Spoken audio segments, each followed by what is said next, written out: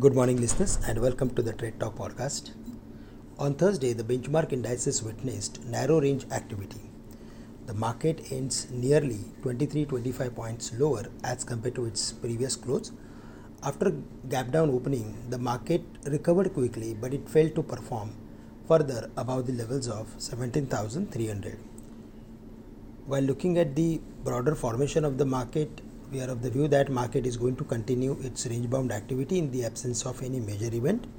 17,000 is going to act as major support, and on the higher side 17,450 would be the next important level. But yes, in the near term, on intraday basis, 17,300 325 will be the next level to watch out for, and above that only we can expect further more continuation. Otherwise, range bound activity is not ruled out.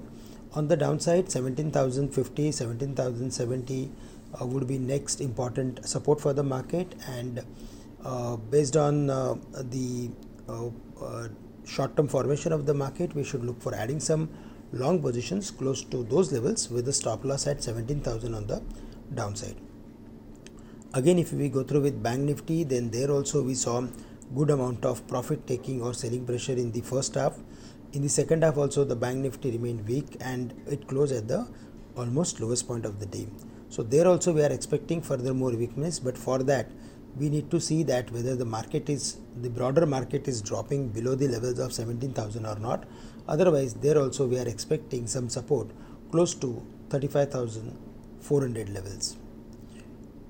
Apart from financials, we are also going to focus on IT companies as well as on few metals and pharmaceutical companies, as the momentum is more into pharmaceuticals as well as in metal companies. IT stocks selectively should do well. That's the broader view. Friends, that's all from my side for the day. With this, I am ending today's morning podcast. Thank you very much for listening in and have a great day to all of you.